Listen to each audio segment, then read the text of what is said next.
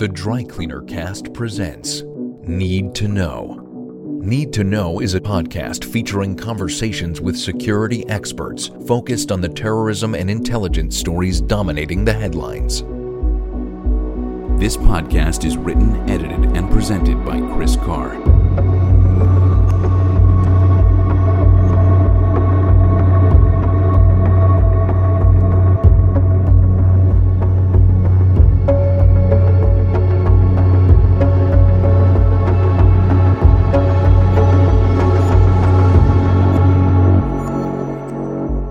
This is Need to Know. Today we are joined by author and journalist David Neiwert. David has written the fantastic book Alt America, The Rise of the Radical Right in the Age of Trump. If you listen to episode 18, I interviewed David about that book. David also writes for the Southern Poverty Law Center's blog Hate Watch. In response to the Tallahassee Yoga Studio shooting, we will be taking a look at the incel movement online, its history of threats and violence towards women, and its connection to the alt-right.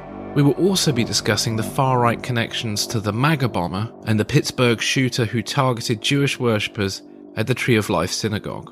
This is quite a packed episode, but I think is a very important one. And also it's worth noting that David and I actually recorded this interview on the day of the US midterm elections, which we referenced briefly towards the end. This is quite a serious episode, but I hope you find it interesting. Thank you for listening. Opinions expressed by guests on this podcast do not necessarily represent those of the filmmakers and sponsors of the film The Dry Cleaner. David, welcome to Need to Know.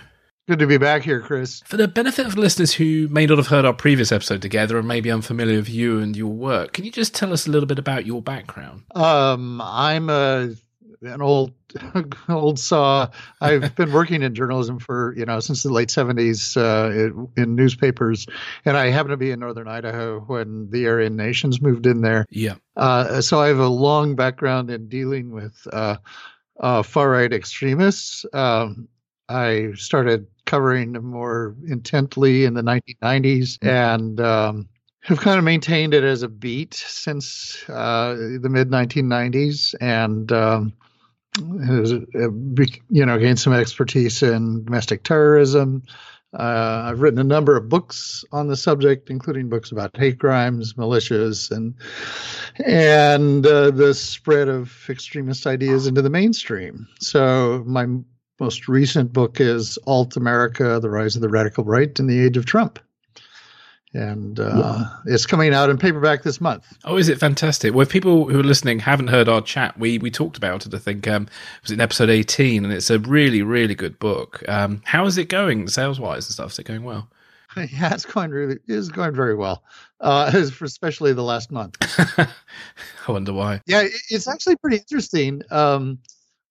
It's been selling really well, or really solidly, just not spectacularly.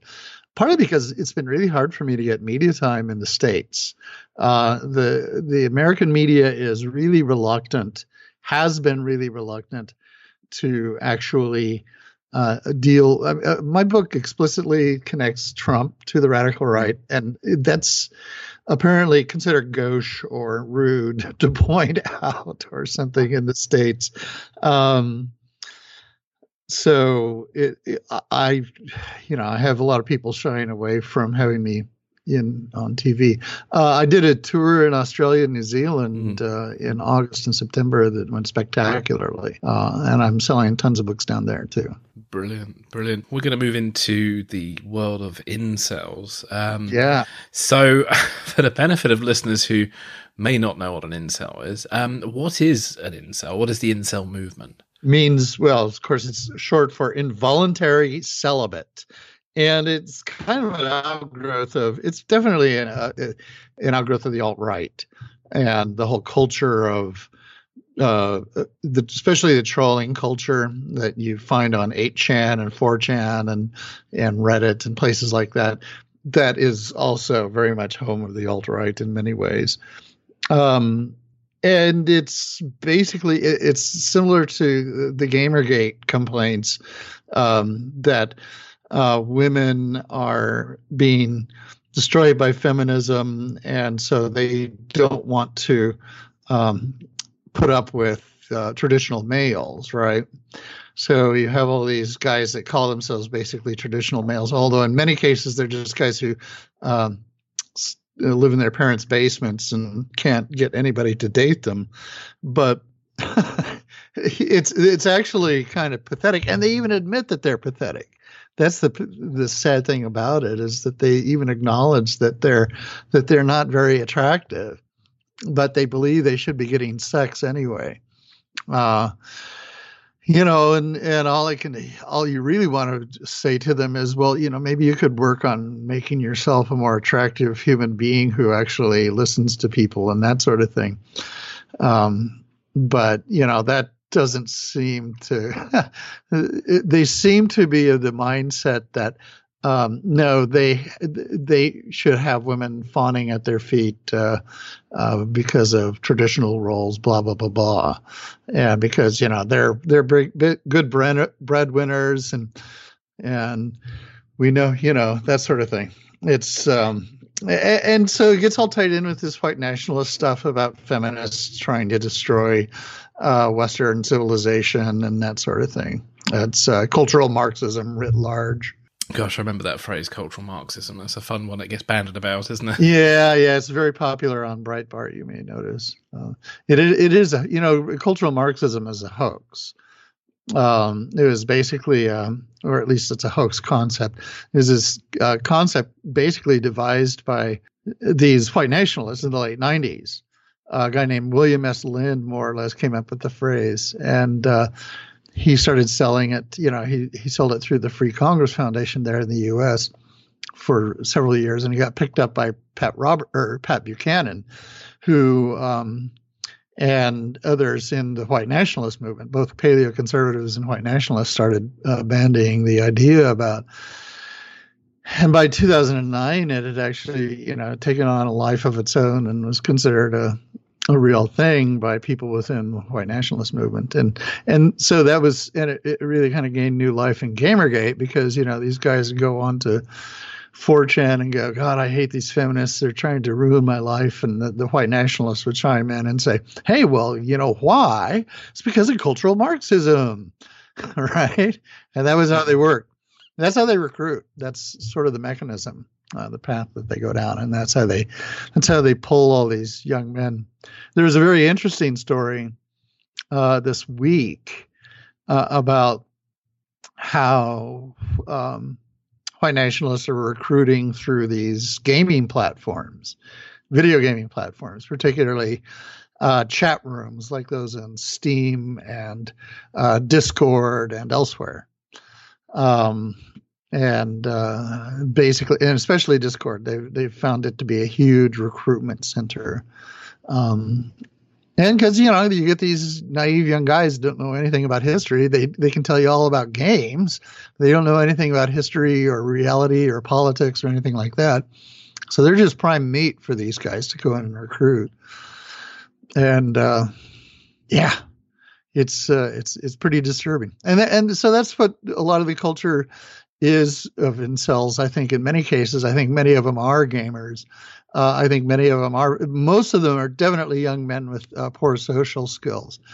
And their hero is, this gentleman named Elliot Rodger, who in 2016 went on a killing rampage in Isla Vista, California. I'm sorry, 2014. Sorry, that Roger did that. And complaining, he left behind this sort of video manifesto about how women should be worshiping him, and instead he has to go kill them, right? And they have, indeed, incel culture has inspired a number of mass killings in addition to Roger, notably the guy in Toronto, a 22-year-old man in Toronto who drove his van into a crowded shopping area and tried did mow down women with his car. Yeah. Well, I mean, there has been a recent shooting, hasn't there, in Tallahassee at the yoga studio. Yes. And the killer, what was his name, Scott Brearley, who he's walked into a studio and basically, he shot 6 women, killing 2 of them, and it's transpired he had a history of harassing women and posting videos on YouTube expressing his misogynistic sort of views and racist views. And he also expressed sympathy for the incel movement. Is there anything that stood out so far that you've sort of seen about this particular case? Is there any thoughts you have on this? The views that he expressed were very much typical of the views you would find expressed in incel culture generally. And it is extremely violent, and it is vile, and it's really hateful. It's unhinged. And yet, how can you move on that? How can you can't arrest somebody for ranting maniacally online, and nor should you be able to. I mean, that'd be half the internet in the end, wouldn't it? Yeah. These are definitely warning signs. And maybe it's something that the rest of us kind of maybe need to take a hand in, is start watching out for our friends who are going over the edge. But yeah, incel culture itself is very much over the edge. So I have no idea how you would ever be able to handle that, in terms of doing anything preemptive. But it's so toxic, and this is part of the general problem with the alt-right in general, is partly because it is internet based, and on the internet dehumanization is so easy and so common that it's just a natural breeding ground for this stuff. I'm quite interested in what we can do for sort of family and friends who potentially are at risk of becoming incels, or sort of showing the symptoms, shall we say, or the signs of getting into that ideology. And what are the sort of, are there any particular indicators that people should look out for at the early stages? And are there, you mentioned before, sort of online gaming. So are there any other platforms other than gaming that people should be looking out for, that their children are on, or something like that? Because it's young men who are able to get access to the internet who seem to be at risk from this at the moment. Well, obviously the really hateful sites like Daily Stormer and that sort of thing, which is basically, it's neo-Nazism for 14-year-olds and 14-year-old boys. That's what it's designed to be. And it's frighteningly effective. But, the more common is 4chan and 8chan. I mean, if you've got kids hanging out on 4chan and 8chan, I'm sorry, you got to take it away from them, because that stuff's it's just a sewer. It's a cesspool, and or you got to do something about it, or you got to deal with it somehow, intervene somehow, because 4chan and 8chan are just cesspools. On Discord and on Steam and on places like that. Be watchful, because they can really encounter these recruiters there. And, and ultimately, I think in general, I think the less time online, the better kids are in general. I think we're finding out so much about what screen time does to your brains that it's not necessarily a good thing. Now, of course, I have a parent who has a kid who's constantly doing screen time. So it's one thing to say that, it's another thing to actually be able to do anything about it. But and ultimately, it does come down to what are your values, and how well have you imbued those values in your kid? Because that will do you a lot more good than anything trying to be preventative. Because they're going to encounter this stuff eventually anyway. Is it worth having the conversation, a bit like sex education? Is it worth having the conversation before they discovered it themselves? Yeah, I think so, totally. I think you should let kids know. Yeah, I don't think you should let kids wander into the internet without a talk about, well, you are going to encounter some real screwed up people on the internet, kid.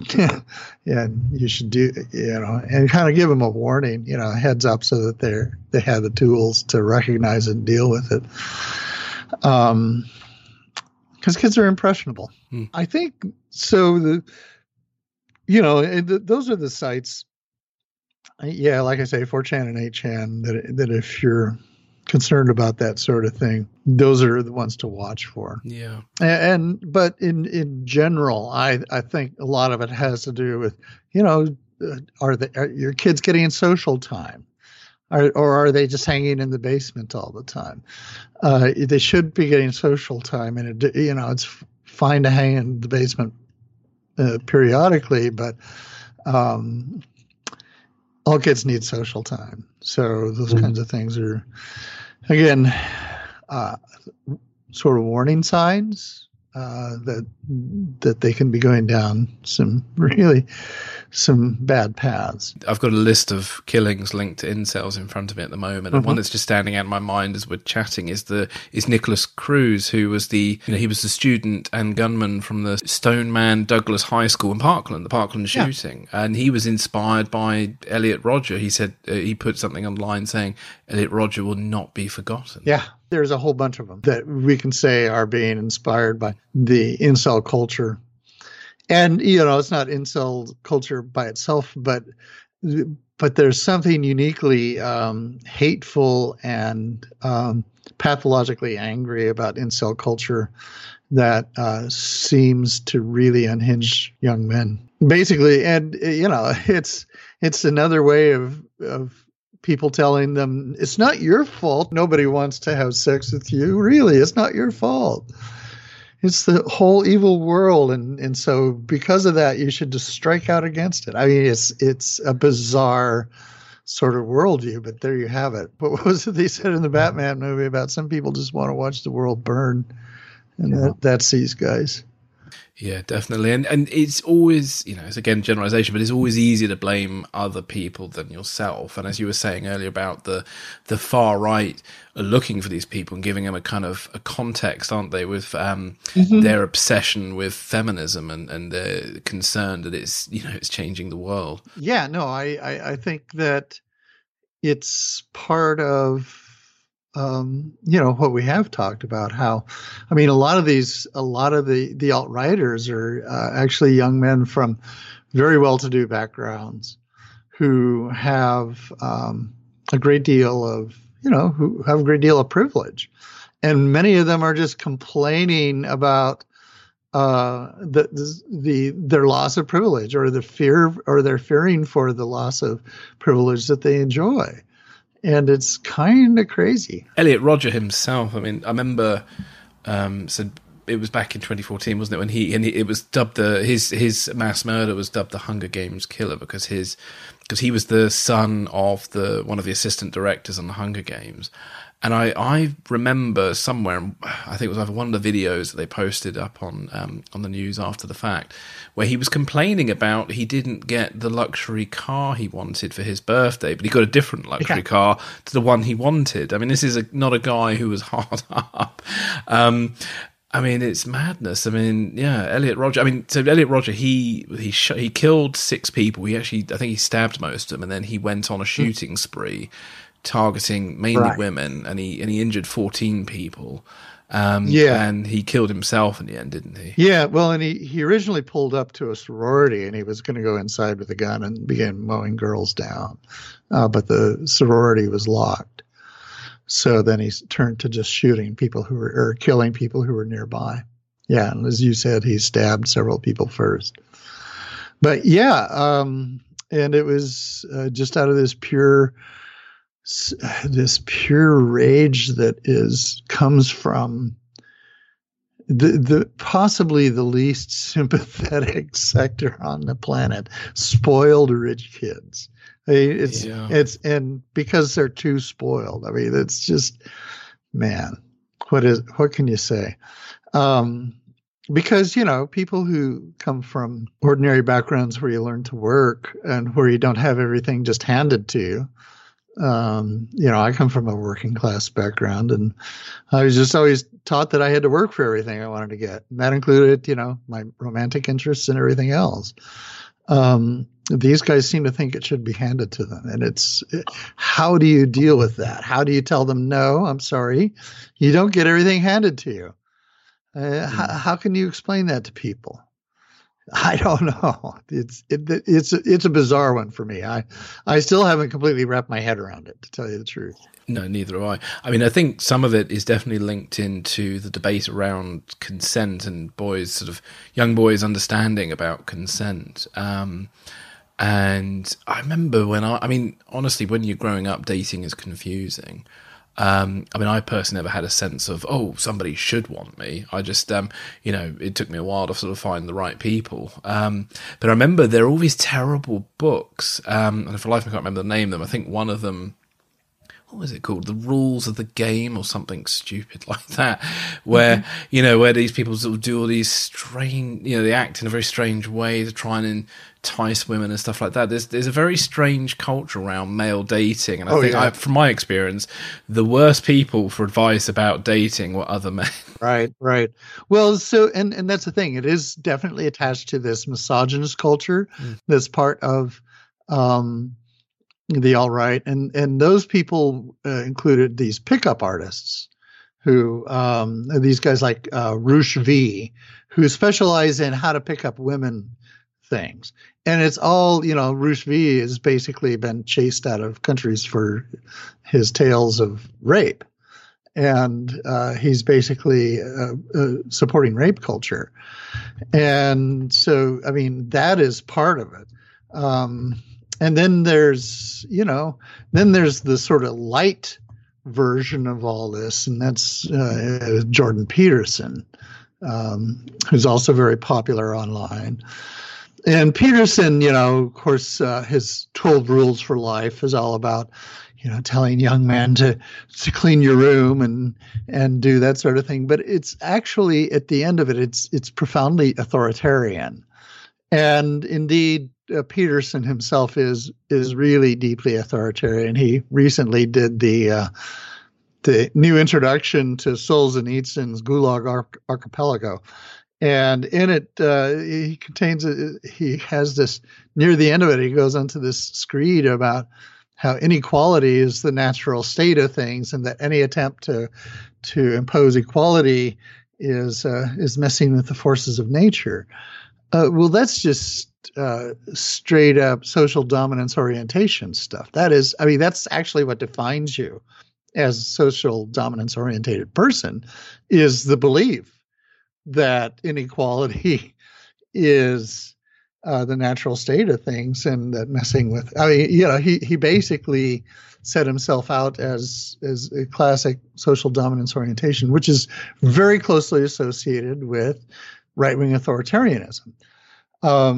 What actually SDOs like Jordan Peterson do is that they attract young right-wing authoritarians as their army. And of course, we were also seeing that same authoritarian scenario playing out in the United States with Donald Trump and his followers. Yeah, I mean, we've had there's been the parcel bombings.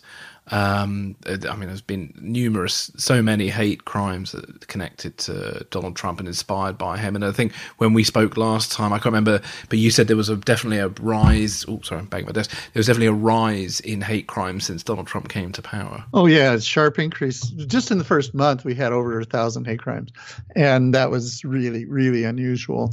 And about half of them included people who used his name when they, were committing these crimes. They were chanting his name, Trump, Trump, Trump, as a way of intimidating people, or Trump is going to get rid of you, or build the wall, or, use his name or his rhetoric. And so that tells you that, basically he has, in these people's minds, he's given them permission to act out. And that's functionally what he's done. That parcel bomb had so many Trump related posters. It was almost like a terrible movie. It was unbelievable. Oh yeah. No, the MAGA bomber was, and you'll notice how quickly that story's gone down the memory hole. It's pretty bizarre, because we were obsessed with the MAGA bomber for about 4 or 5 days until he got caught. And then when it turned out that he was a rabid Donald Trump fan, everybody went, "Oh, well, okay," and just moved on. And it's like, "Hello," partly because the next day we had the horror in Pittsburgh, and that also was very clearly inspired by Donald Trump. So because Trump, well, not just Trump. Let's be clear. Fox News and all these people that have been whipping up all the hysteria about the caravan were what fueled that attack in Pittsburgh, along with all the anti-Semitism that they're using to whip it up with. Two things. First of all, can you explain? I don't quite fully understand this caravan thing. Could you, for the benefit of us in the UK, explain this whole caravan sort of debate or argument or whatever it is? Well, it's actually pretty simple. So the United States foreign policy in Central America has supported these dictators for many years, and particularly in Honduras in recent years, and we are paying the price because it's turned into a human rights disaster down there, and people are fleeing the country, and they are in large numbers, and they're trying to flee in these caravans in large numbers to the United States, where they are going to seek asylum. They're applying for asylum, and this is a legal process. It's not that these people aren't just going to come over and just cross the border like border crossers do and try to sneak into the United States. They're going to go to a port of entry and apply for asylum, right? I mean, and that's what the plan is. But somehow the conservative media, the right-wing media, particularly Fox News, has whipped it up in everybody's minds that these guys are illegal immigrants who are planning to cross the border en masse. And of course with Donald Trump, he's throwing in there that they have terrorists and they've got a bunch of thugs and mean hombres and whatever he wants to call them in the middle of this caravan of migrants trying to make it to the United States. Mind you, they're still about 1,000 miles away from the border, and it's going to be several weeks before they reach the border if they get there. The idea that we need our military, especially 5,000 troops, out there to meet them is beyond absurd, especially because the vast majority of them are women and children. And so, it's actually, and the bizarre thing about it is that this is all part of the anti-refugee campaign that Trump has been undertaking, and it really flies in the face of international law, because we're supposed to be like we have our own laws where we take in people who are seeking asylum. We have a process for assessing their cases, and if they don't make it through the asylum process, they go back. That's how it always works. But what's happened instead is that these guys have whipped up this huge panic around it. And so now we have these hordes of vigilante Minutemen or militiamen from all over the country, including my neck of the woods in the Northwest, packing up their gear and heading down to the border because they're going to keep those refugees from coming over the border. It's just a disaster waiting to happen, and I'm afraid somebody's going to get killed. So yeah. I mean, there was I think it was a while back on Netflix. There was some documentary about these kind of militia type guys who, quote unquote, try and protect the border in like Nevada or Arizona and places like that. And they were just clowns. They were all just this sort of weird, hyped up, trying to be military operators. They've got all these guns and all the gear, but they don't seem to have anything sort of between their ears. It was really strange. Yeah. And what is between their ears isn't the healthiest stuff on the planet either. So, I've been dealing with them for years. So, it's. And these are the people that, are vowing also to go to arms if anybody attempts to impeach Trump. So. Saying that, some of the pro-Trump protests, they bring out very small numbers. So, oh dear.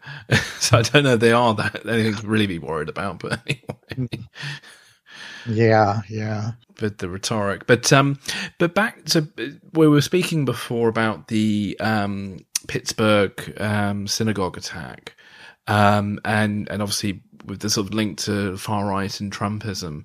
Can you just talk to us a little bit about that attack? Because that obviously happened, was it last week? It was this weekend of all these sort of killings that were happening. Yes. Well, so yeah, on Saturday morning, after we'd had this whole week of dealing with a guy running around trying to assassinate Democrats with pipe bombs, then Saturday morning, this guy walked into synagogue in Pittsburgh, in Mr. Rogers' neighborhood, I might add, literally Mr. Rogers' neighborhood, and opened fire with an AR-15 and killed 11 people.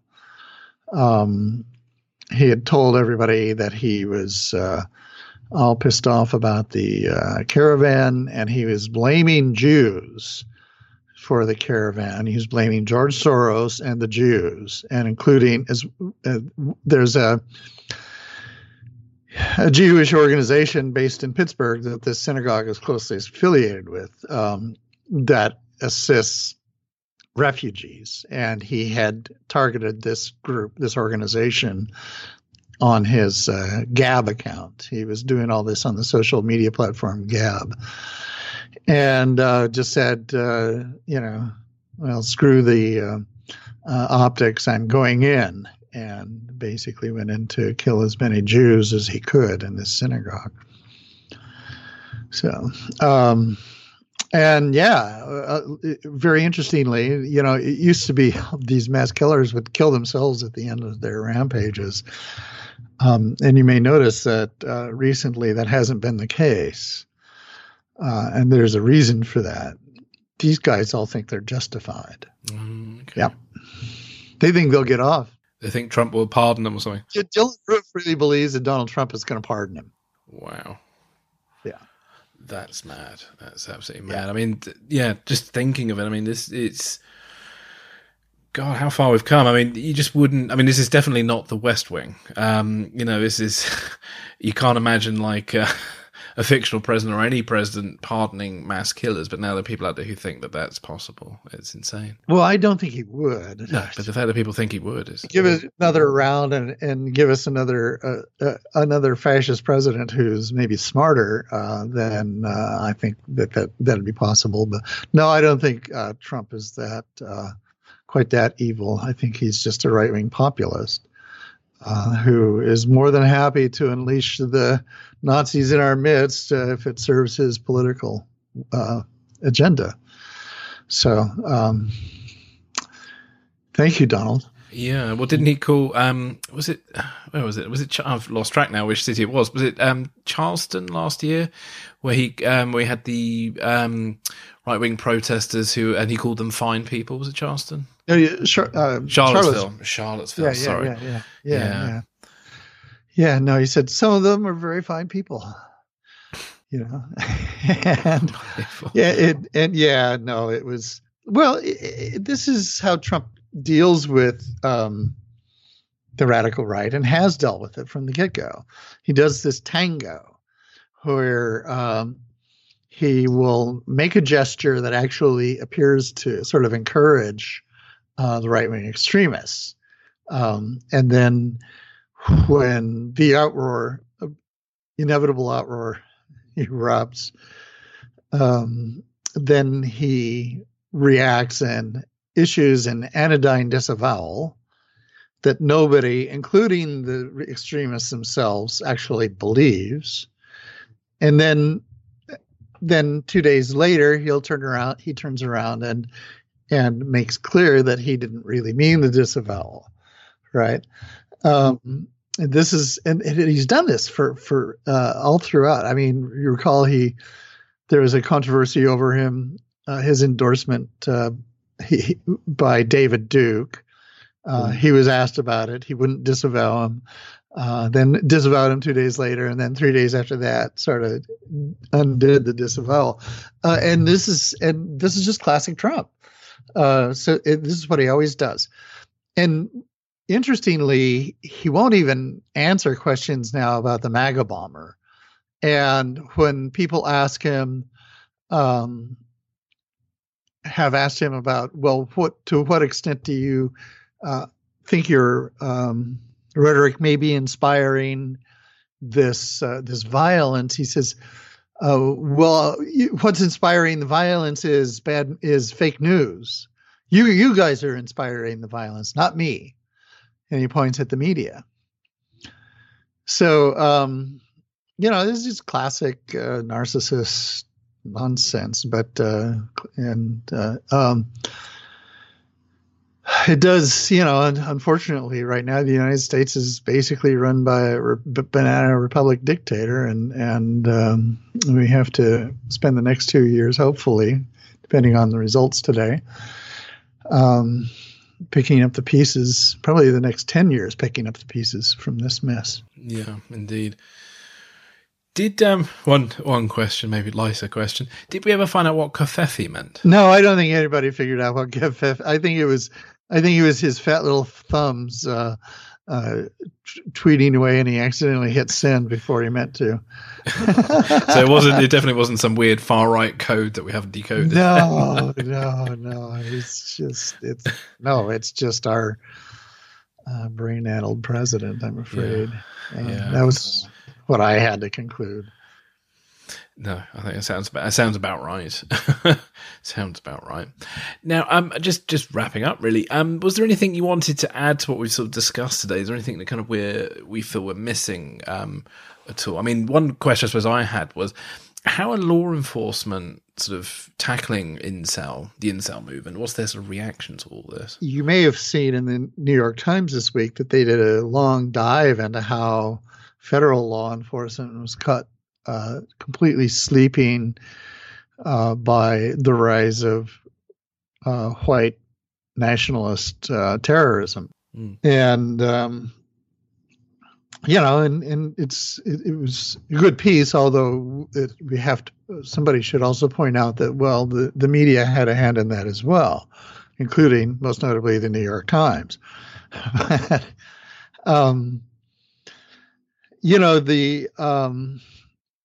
I think that they're starting to catch up. We'll see. They certainly are scrambling now because they're realizing they did get caught with their looking the other direction because they got so focused on Islamist terrorism that they forgot that these right-wing nutcases can be every bit as violent. It's actually really the problem is that we seem to be, I mean, in addition to, it's not just incels, but it is the radical right generally seems to be moving into a phase where I think we're going to be seeing a lot more of this kind of terrorism.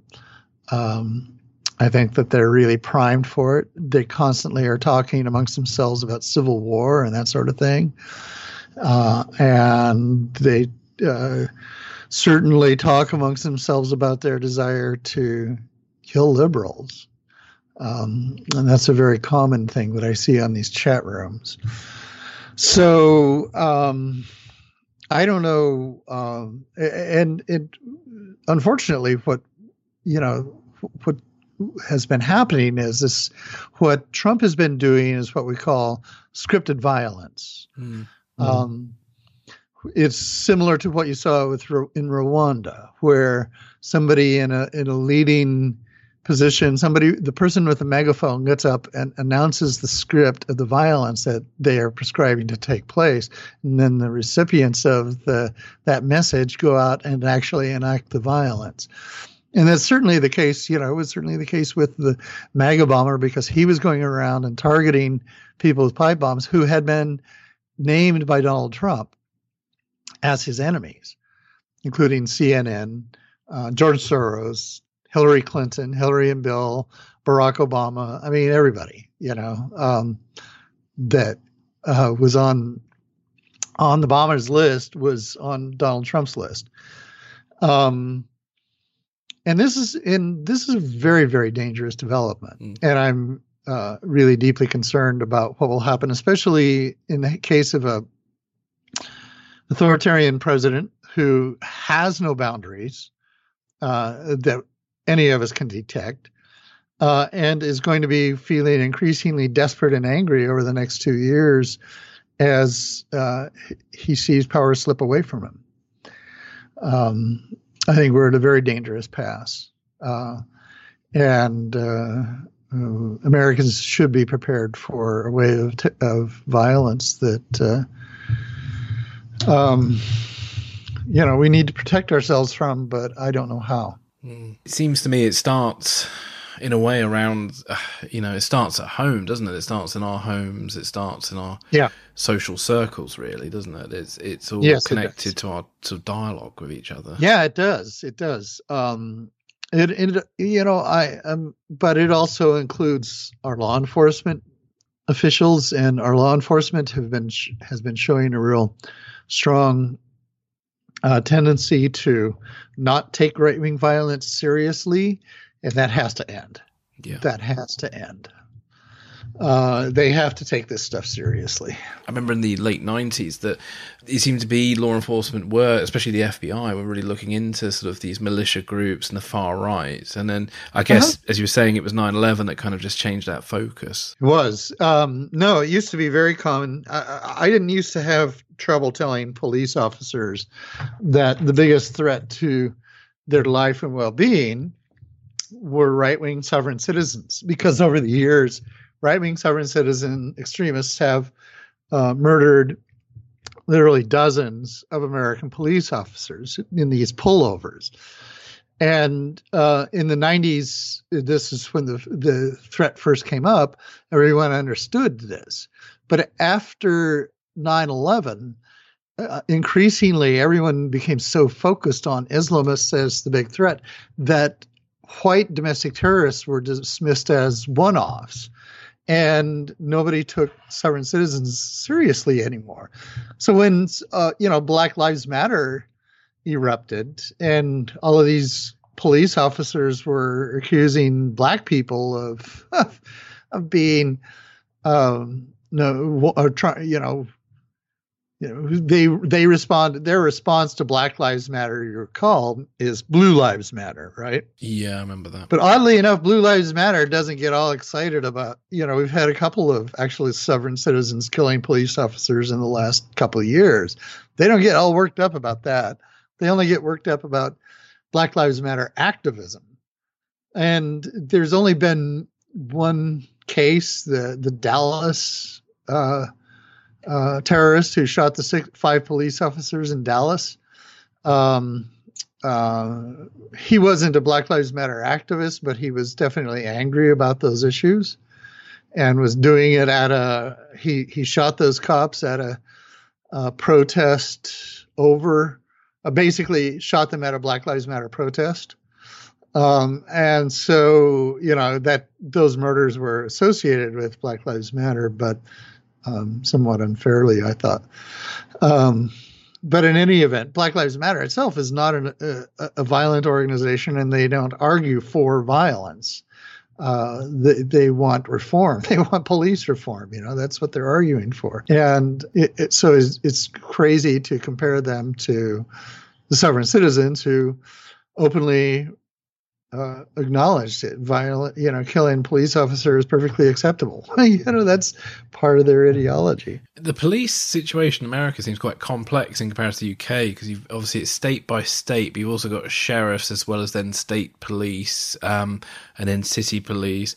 And it doesn't seem to be any, I could be wrong here, but it doesn't appear to be any kind of body that sets out a particular standard of behavior. It does seem to be down to the department and their internal training. And this, to me, appears, I think, is why there are so many officers using extreme force in situations that are not necessary. And it just seems to be there's no sort of de-escalation training. It just seems to be all force, overpower them and all that kind of thing. For one thing, we have action movie culture in the United States. Seems to have polluted a lot of the way people want to approach police work. And secondly, I think that no matter what, I think police work attracts authoritarian personalities. So they tend to be pretty conservative anyway. And what's been happening in a lot of cases is that these guys are in the States anyway. They're just watching Fox News all the time. And they buy into all this stuff about Black Lives Matter, the propaganda about them. So I don't know. That's just my observation. We definitely have a problem with police here protecting when we've had these alt-right street events, street riots. We've definitely had a problem with the police very much favoring the right-wing side in these demonstrations and beating up on the left-hand side or left-wingers and arresting left-wingers, but not doing anything to prevent violence by right-wingers. Yeah. And particularly in Portland, that's been a problem. Yeah. There's a lot of online debate, sort of vitriol about Antifa, but not as much about the far right, about Nazis. Yeah. Yeah, I know. Well, it is pretty funny. These cops will be out there, basically being all buddy with these guys that I know are sovereign citizens, but they look across the way and they see the anti-fascists yelling, and they hate those guys even more apparently because they do hate the anti-fascists with the deep passion. And the problem is the anti-fascists are just a tiny faction. I mean, they probably number in the thousands total in America, and they have no power. They're not very influential. Basically appear in only a handful of urban cities, really. Whereas the alt-right is ubiquitous, numbers in the hundreds of thousands, and probably so does the Patriot Militia movement. So, we're talking very differences in scale here, or very, very significant differences in scale. Yeah. Well, David, is there anything else you want to add to what we've sort of discussed today? No, other than, I am watching it. So we're recording this on Election Day, and I'm hoping that we have a positive outcome. Otherwise, know of any good jobs there in the UK? Oh, man, we've got Brexit coming. Yeah, I know. You guys are in almost as bad a shape as we are. Yeah. But at least you don't have a prime minister calling the press enemy of the people, which is what worries me. Yeah, not yet. We don't. Depends if there's a power change in the Conservative Party or another election.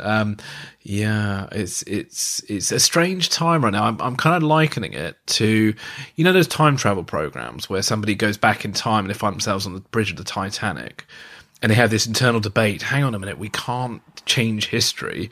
We've got to just let the ship hit the iceberg, and it kind of feels a bit like that at the moment. Right. The Time Tunnel. Yeah. God, I remember the Time Tunnel. I used to love that program. I did too. That was my favorite show. That was a great show. when I was a kid, I remember we used to roll down the grass banks pretending we just jumped out of the Time Tunnel. Yes, exactly. Well, that was what they did. Yeah.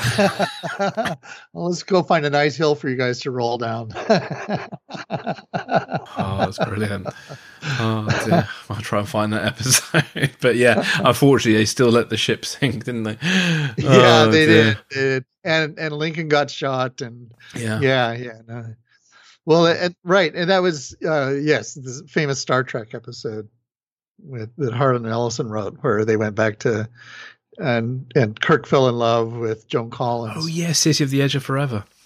Yeah, and he had to let her die, or else they would change history. Oh dear, yeah.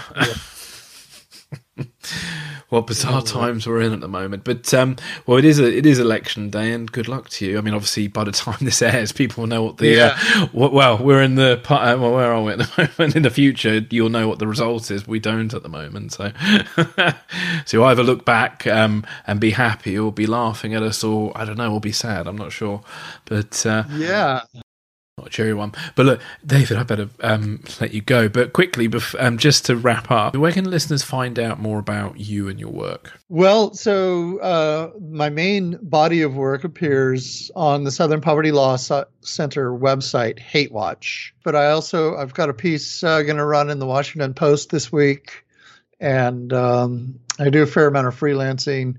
I had a piece go up on the Baffler last week after the Pittsburgh shooting that I'd urge people to check out. It's basically a debunking of the claim that both sides do it. But yes, just I have you can find me on Twitter under my name, and that's where I post. I'll post everything that I write there. Brilliant. Well, thank you for coming on the podcast today. Thank you. My pleasure. Like what we're doing? Connect with us on Twitter @DryCleanerCast. Support the show by becoming a Dry Cleaner Cast Patreon subscriber today. Go to patreon.com/drycleanercast. That's patreon.com/drycleanercast. Thanks for listening. This is Need to Know.